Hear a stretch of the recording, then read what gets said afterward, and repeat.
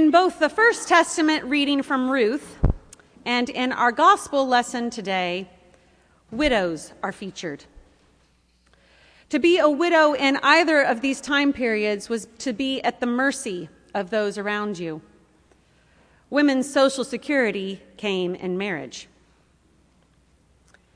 When Naomi's husband died, as we read in the beginning of the book of Ruth, it would have been expected that her sons would have taken her in.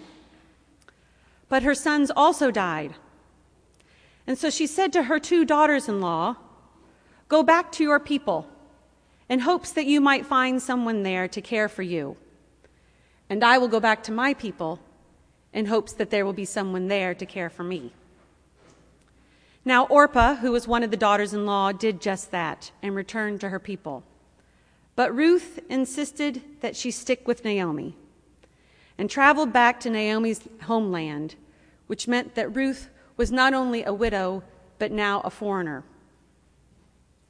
They went back to Naomi's homeland in hopes of finding a next of kin that would provide for them.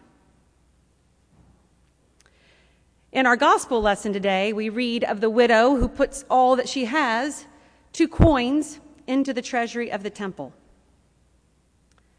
Now we can look at both of these stories, all 3 of these women, and say, wow, see how they suffered so nobly.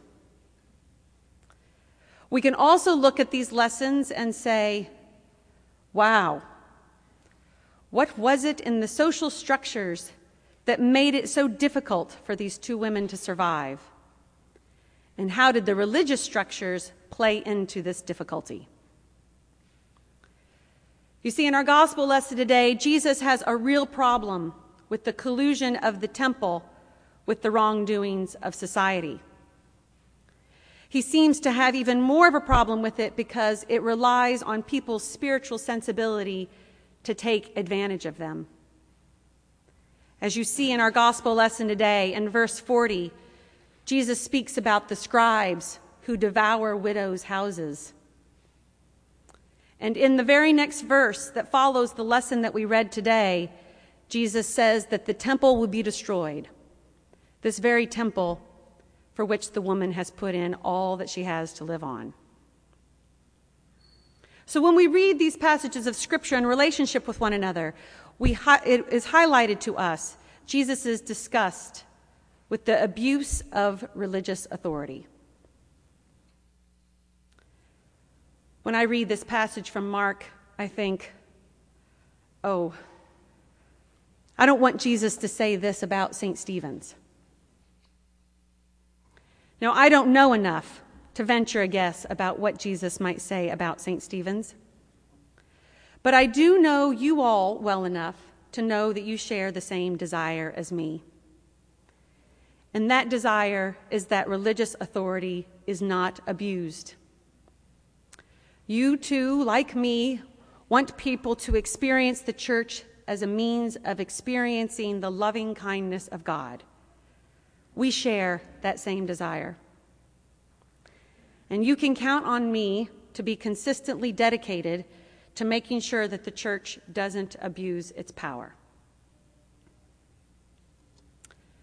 To illustrate this point, I'll tell you of a couple that I married in Montclair, New Jersey. The woman had come to the church and said that she would like to have her wedding there. And I said, that would be fine. You only need to be members of the church. And she said, well, what does that mean? I said, it means that you attend worship with some regularity and that you commit to the ministry that we carry out together here by giving of your time, talent, and treasure. Her husband had already said he wasn't interested in becoming an Episcopalian as he belonged to another denomination. But she said that she would indeed become a member of the church. And she did. She was a regular worshiper at 8 o'clock, and it was great to see her be a part of the parish life. Well, on the Saturday that they were married, before the ceremony took place, I was in a room with the groom and several of the groomsmen, and I said to the groom, so you guys will be at church tomorrow morning, right? And he stammered. I said, no, I'm just teasing. You're getting married today. You don't need to come to church tomorrow. It's all good. Well, at 8 o'clock the next morning, I was in the pulpit, and in through the back door comes the bride.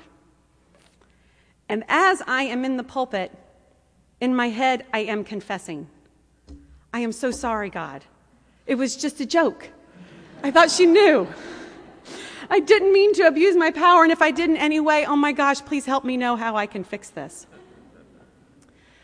Well, I have to tell you that following worship, she came up to me, and the woman who was standing beside me happened to have been the altar guild person that assisted with her wedding. And so this woman came and said, I just wanted to come today to tell you all thank you. She is the first and only bride who's shown up the day after her wedding to say thank you. Any institution has to be careful about its use of its power. And the church, whose charge it is to serve Christ, has to be particularly careful. Service seems to be in direct contrast to power. So it is good to imagine the effectiveness in communicating the good news of God in Christ Jesus by using our authority to care for those who are downtrodden, the weak, the powerless, the poor, the sick, the lonely. Because the church does still have at least some authority in society, we must make sure to consider the needs of the downtrodden. I cannot think of any rewarding real aspect of entering into the difficulties that these folks live in, except for one. Christ is there. And in responding to those in need, we will see the life-giving Lord in a new way. This past week, I've been digging for how it is that we as the people of St. Stephen's can help those who've been most severely affected by Superstorm Sandy. I haven't even brought this to the attention of the mission committee yet because I don't have anything to share with them. But when I saw Bishop Laura just a few days ago, I told her, we have to be responding. We're the church. People will notice. They'll notice if we respond, and they'll notice if we don't. My only comfort on not yet having a clear way to enlist you good people in this important work is that I know the recovery will be long, and there will be many opportunities to help in the weeks and months ahead. As Christians, people do notice how it is that we respond to difficult situations. They do notice how we respond to those in need. I remember some time ago I was walking across a parking lot with the presiding bishop, former presiding bishop. It was just he and I going from one building to the next. There weren't many people out in the parking lot, but there were two, both near the doors, who had injuries, visible injuries, one with a cast on her arm and the other with crutches. And it struck me that in both instances he went out of his way to ask after them and how they were doing. And I thought, well, that's interesting. He hasn't seen them before, and he probably will not ever see them again. But then it dawned on me that he was the former presiding bishop, and that people would notice if he didn't notice them. If people know that you are a Christian, how do they see reflected in you God's loving kindness? I don't think we need to strive for perfection, but I'm only asking how it is that each of us practices in our own lives things that in case someone catches a glimpse of it, they might see a reflection of the loving kindness of God made known in Christ. Next week, we will practice our In-Gathering Sunday. And as you see in your announcement leaflet, you're invited to bring food for the food pantry. I wonder how it is that we can participate in this event in such a way that we demonstrate the abundance of God.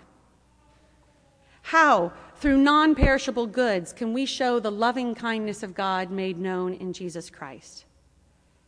Perhaps that can be your prayer as you go grocery shopping this week. How is it that we can show, through non-perishable goods, the loving kindness of God in Jesus Christ? How can we show folks that the church is not an institution that sucks the life out of people, but instead imparts life to people? In the story of Ruth, we see that God does not forget those two widows. God's faithfulness, God's loving kindness is made evident in a distant kinsman's willingness to do what the closest of kin is not able to do, to take Ruth as his wife and fulfill the need of parentage in order to maintain the deceased's name.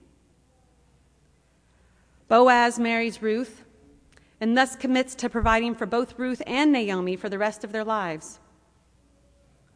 Ruth and Boaz's son is Obed, who is the father of Jesse, who is the father of David, that is, King David, from whom Jesus is a descendant. When we encounter someone in need, we would do well not to incarcerate them with our disdaining judgment, but instead to use our position of authority to consider how we might serve God in the moment. How can we become an agent of God's loving kindness so that the downtrodden, the poor, the sick, the lonely, the weak, and the powerless, so that they know that God has not forgotten them? By doing this, we become co-operators with God. We operate in the way that God operates, offering loving kindness to those who are forgotten by the greater society. Amen.